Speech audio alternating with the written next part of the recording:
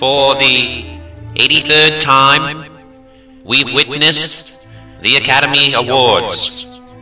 Over and over again, we have tried to find a way to be funny, but it has been in vain. For we have been forced and reduced to have stoners and immature actresses host our awards.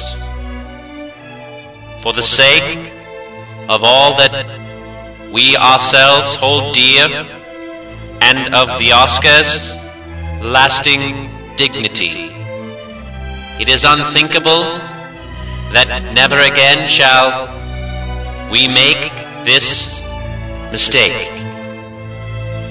I ask the Academy in this time of peril a call to meet the challenge of a principle which, if it were to prevail, would restore honor, glamour, and hilarity to the awards. Such a principle, stripped of all disguise, is surely the mere primitive doctrine that jokes should be funny and hosts should be talented.